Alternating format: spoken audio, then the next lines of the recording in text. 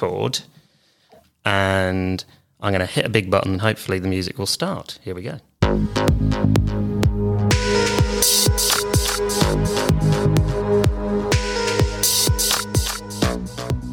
Welcome back to Coach Class with me, Dom Birch. This is the podcast where I get to speak to inspirational leaders and coaches from across the world. And I'm absolutely delighted to be reunited with Stuart Price. Stuart Price, FCIPD no less, who's the Chief People Officer at Zenith Vehicles and a qualified business and executive coach. Stuart, thank you so much for coming on to the podcast. Pleasure. Thanks for having me. Oh, no, my pleasure. So let's just reverse back a little bit then. So how did you end up in this world of people development? And, you know, I know you from Asda, but what was your route into where you are today? Well, I started at Asda when I was 16. So I was at college at the time, and I did a number of operational roles. And I soon realised quite early on that people make or break your teams. So where you've got great people in your teams, you deliver great results. And where you don't, you won't. And you don't have a strategy without people. You don't have a culture without people. You don't have any products or services without people. And I've always wanted to sort of be in the centre of the thick of things and to influence and make, you know, positive change. And so for me, it was always going to be either in a people role or in an operational role where you're in effect leading those people and creating the culture for them to work in.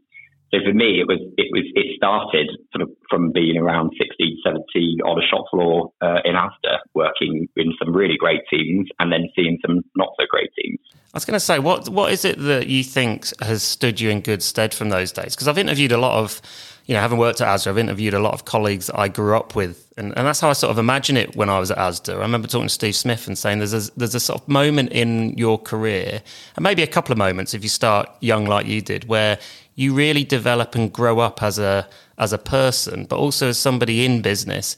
And then you take that with you into the next role and almost refer back to it. What are the things that really stood you in good stead? I mean, Asda was a phenomenal place. I was there for 12 years, did a number of roles across, stores, regional roles, head office, did a bit of a stint in logistics.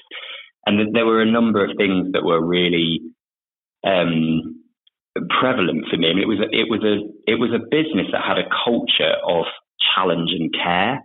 And when I say challenge, it was quite ruthless in terms of its focus on performance, but it also really cared about its people. You know, I remember being pushed really hard to deliver, but I remember the time when my dad passed away and, you know, Asda flew me from Leeds down to the South Coast in the hospital that he was in, to make sure that, you know, I was there at that critical moment. And, you know, it was a very high challenge and high support environment. And I think retail is very structured and disciplined. You know, you had to have solid business cases. You had to have really good change programs. You had to have clear return on investment. And if those things weren't true, you couldn't deliver change. I think the other thing with Asda, you know, there was a relentless focus on the customer and its purpose. So, and it was very, very simple. And I think retail generally is great at this. You know, it's a very down-to-earth sector. It's grounded. And on that basis, I think, you know, it does keep things really simple. And in a world where everything's becoming more complex, I think, you know, that's a really good discipline to have. And then I think finally, at Asda, they truly valued colleagues at all levels. There wasn't a sense of hierarchy. And that's something I've taken into every business that I've been. You know, it didn't matter what level you were at. If you were a check operator, a cleaner, it didn't matter. Your voice and contribution was valued, and the role you played was appreciated and respected. And therefore, it gave you real confidence at quite a young age to have an opinion and a point of view. And I think that's something that I've always had since I was a child, but Asda really nurtured. And you know, having that embedded in for 12 years was just a great training ground. Yeah, I think that's really interesting, because I remember when I left uni and my first role was I did a little sort of summer intern stint down in London at an ad agency, and then managed to get a job at Green Flag over in Pudsey.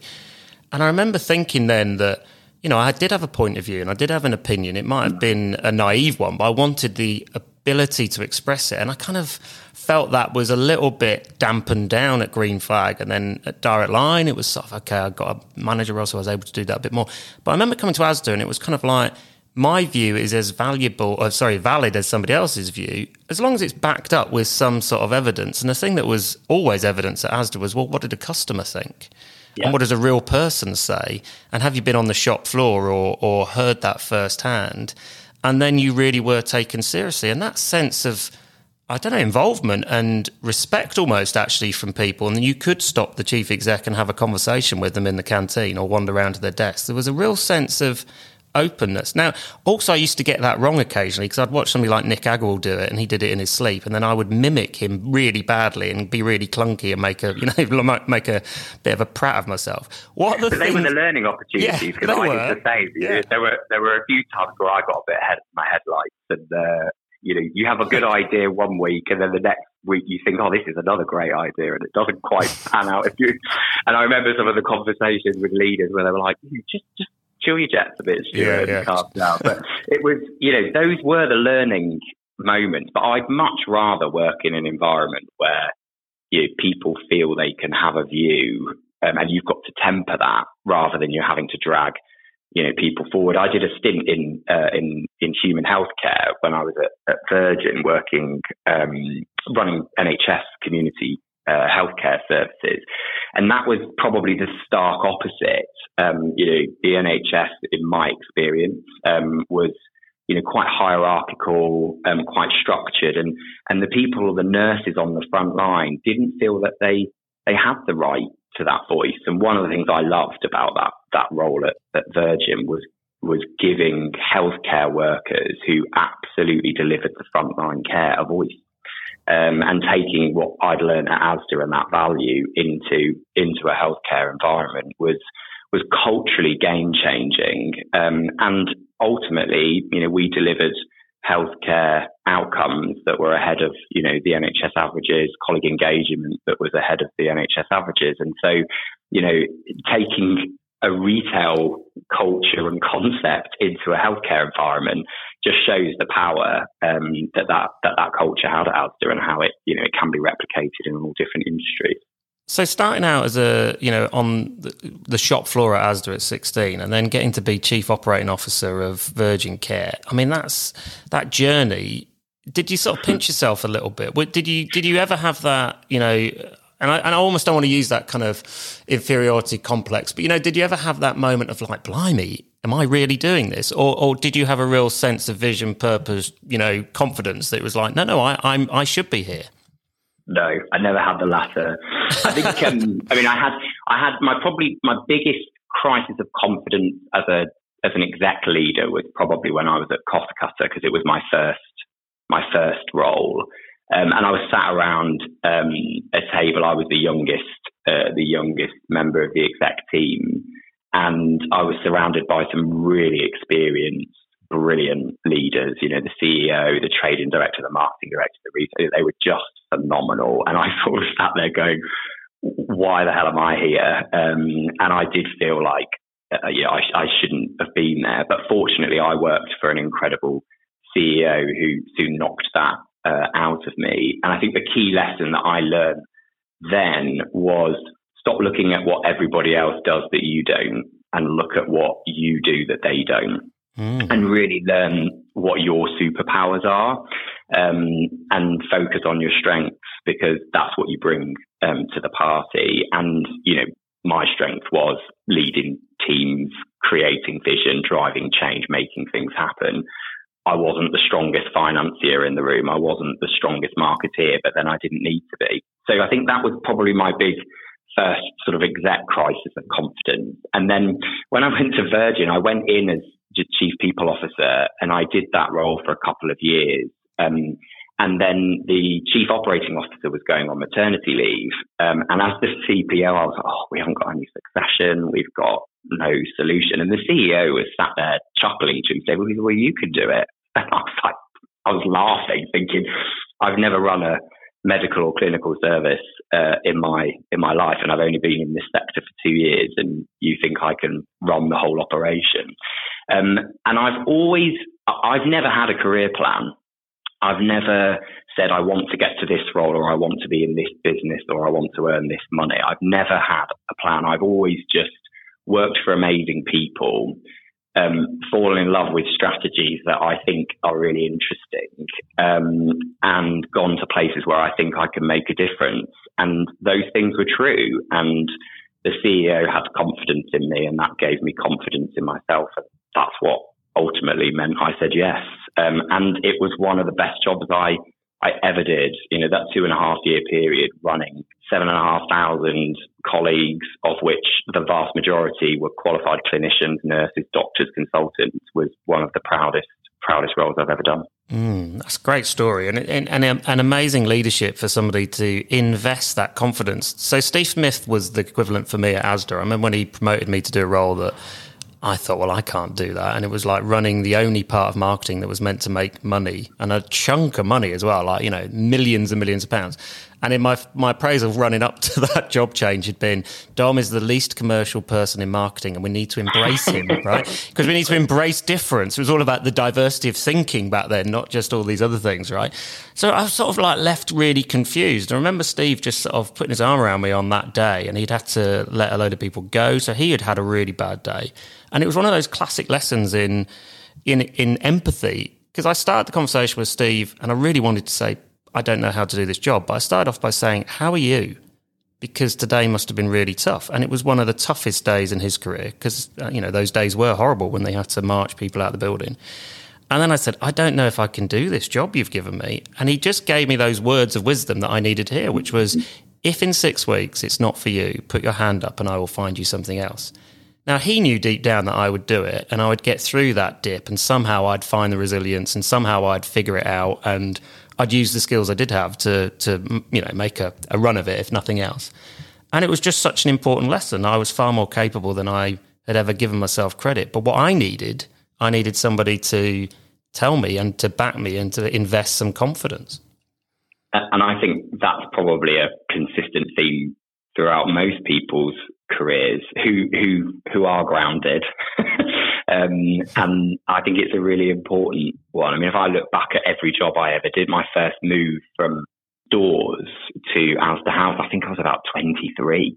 I think I was probably one of the youngest people in the people function. And it was my old RPM, the regional people manager that I'd worked with, that said he'd be really good in here, but I never thought I could be. And then similarly, I got asked to go and do the industrial relations gig in logistics. I would never have thought I was capable of kind of doing that. And even the job I'm in now, you know, at Zenith, it's very similar to things I've done before. But the opportunity for change here is just great, and I'm loving it. So let's talk a little bit about, if you don't mind, being a qualified business and exec coach. So what is it you find from having those skills that, you know, supplement what you've learned being a people manager, being the leader of people, having all that strategic stuff around the boardroom? What is it in that coaching field that you've, I don't know, that's added to your sort of backpack of things? And how does that come out in every day as well as when you're coaching people? Well, I've probably got quite a few sort of leadership top tips in my that I've gathered over the years. I think two of them, one would be, you know, self-awareness is key. Know what you're good at, know what you're not, and then surround yourself with people that are, you know, better than you. Is kind of number one. And then I think the second one is that vulnerability builds trust. And if you can show, you know, your vulnerability to people, they will, you know, human spirit is that they'll help you to be better. And you know, decent people will lean in and help you. And I think when I did my coaching course, I went into it thinking I'm going to learn some great theory about coaching, and I can take this back into the business and talk about being an exec coach. But actually, the principle of the program was, in order for you to coach others, you absolutely need to understand you. And so it was like a psychological deconstruction of yourself, where I knew that there were certain things about me. For example, I'm an overhelper. And I knew that about myself, but I never knew where it came from. And so what this program did, or my training was really got me to connect with why do I do that? Not just the fact that I do it and how it manifests itself, but to go much, much deeper. And so what came out of the program for me was a much deeper, richer level of self-awareness. And this stuff goes back to your childhood and parental relationships and school relationships and all those sorts of things. So it was quite deep and meaningful.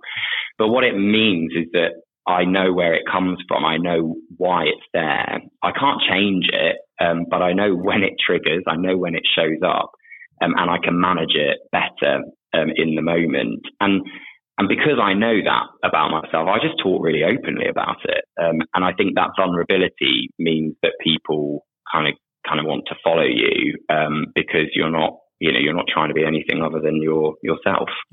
Yeah, I mean, it's you sort of talk about authentic self, and it's one of those phrases, and it gets banded around. But actually, really, really understanding who you are, why you are, and those triggers, I think. I mean, it was similar but different. When I was on the barefoot course, I think the thing that I had to unlearn actually was in my eagerness to solve and help and allow people to see through a problem, and overcome it. I would be coming up with ideas rather than listening and stopping and providing space and then listening some more.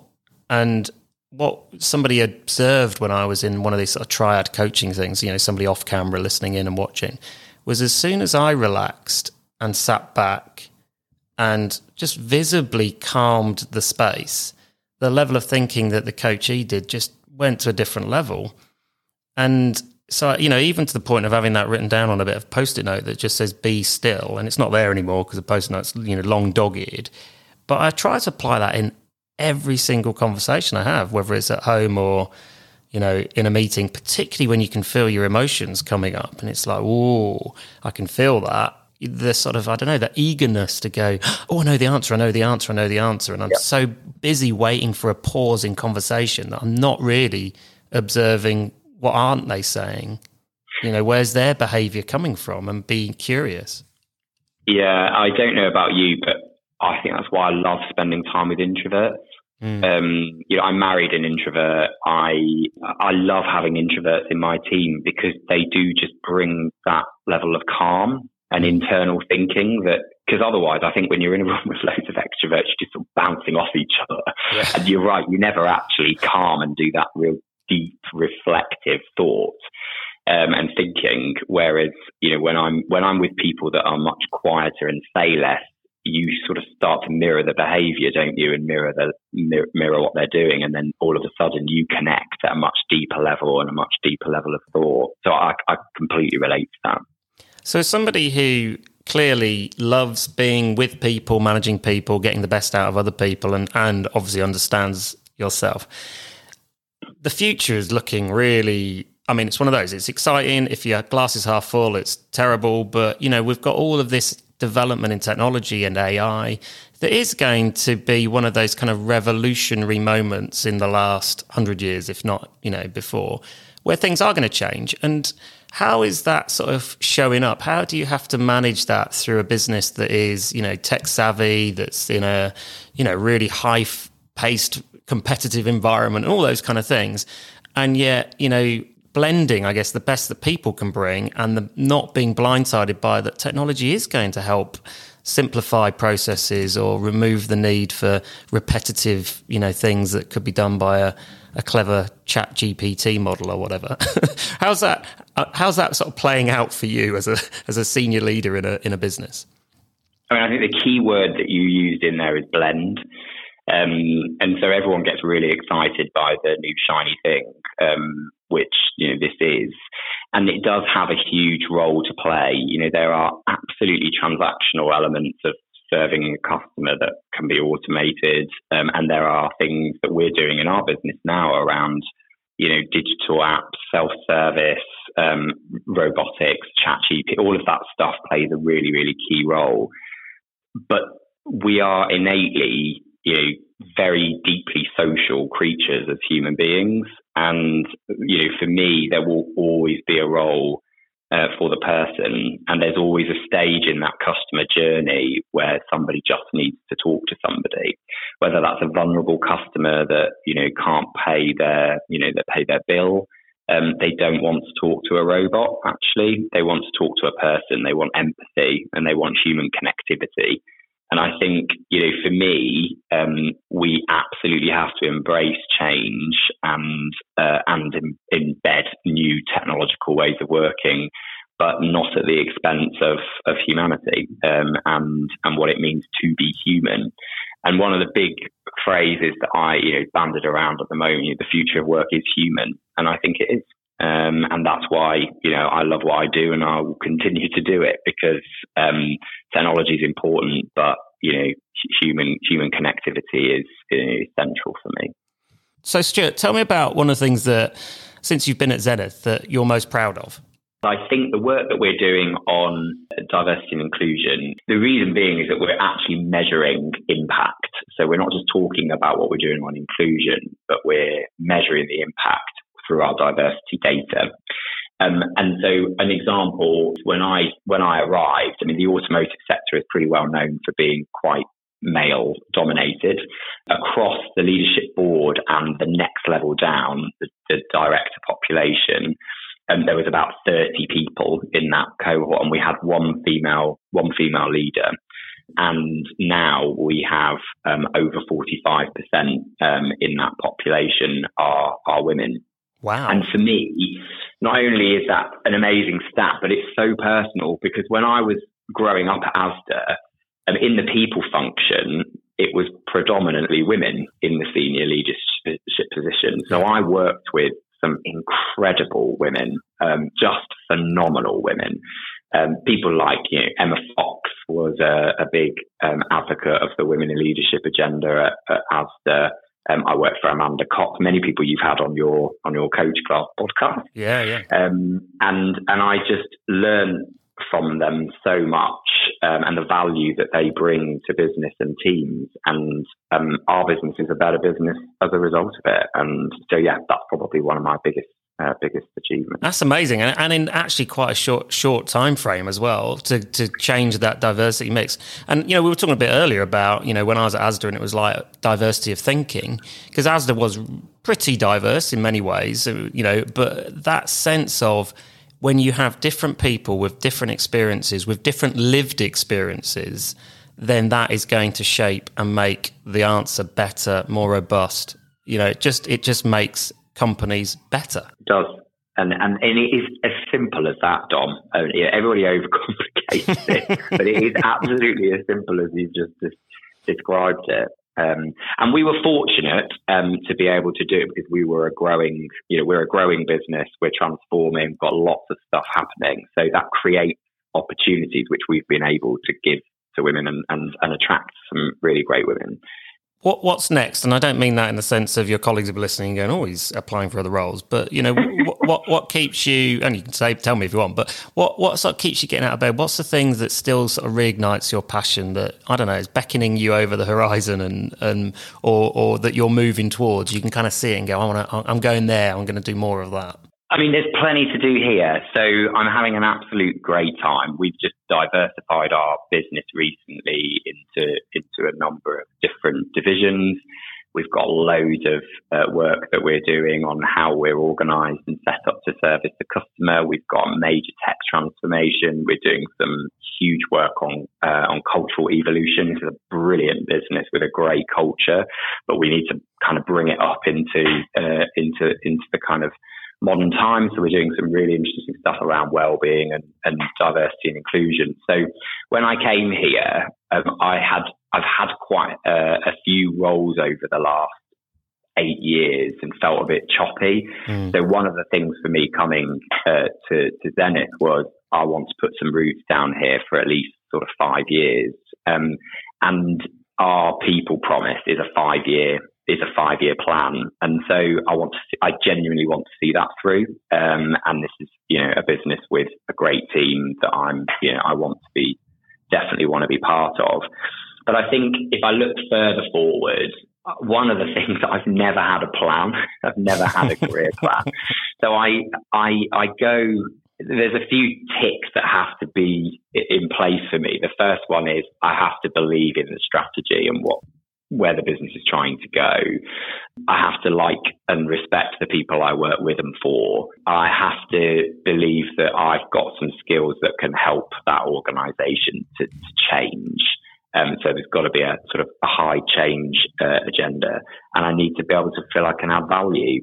And those are the things that really guide me. And so I'm kind of open to anything, really. I mean, I never thought I'd work in healthcare. Having done 18 years in food retail, I did a short stint in veterinary healthcare for a year during COVID, and now I'm in automotive. So I just go where I'm interested and where I can learn and make a difference. And so who knows? I guess I do flip between people and operations, and I enjoy that because you get sort of 4 or 5 years of real strategic thinking, but baked in some operational reality, and then you go back into sort of operations, and then you sort of leading large teams and working really closely with customers, which I love. So I don't know, I might go into another operations role in the future and see how it goes, and then I think one day I might do some consulting work and if anyone will have me, and see how it goes. But yeah, I just genuinely don't really have a plan, which sounds really, really poor when you say it out loud, but it's a strategy that I think's worked reasonably well for me. Yeah. I think not having a plan is a plan, and having done retail, healthcare, vets, and cars, maybe next step's the moon, right? Maybe you're going to go and work for Elon and on SpaceX or something. But listen, if people will come to me as a consultant, they are definitely going to come to you, Stuart. So don't you worry about that. I'm sure there'll be lots of people banging down the door. Well, listen, we've run out of time, but it's been really, really great catching up with you. Normally, you and I bump into each other downstairs in the coffee shop when I'm chatting to my mate Tony, and not done that for a while, but I look forward to doing that again soon. But in the meantime, Stuart Price, who is the Chief People Officer at Zenith, thank you so much for coming on to the podcast. Thank you. Take care.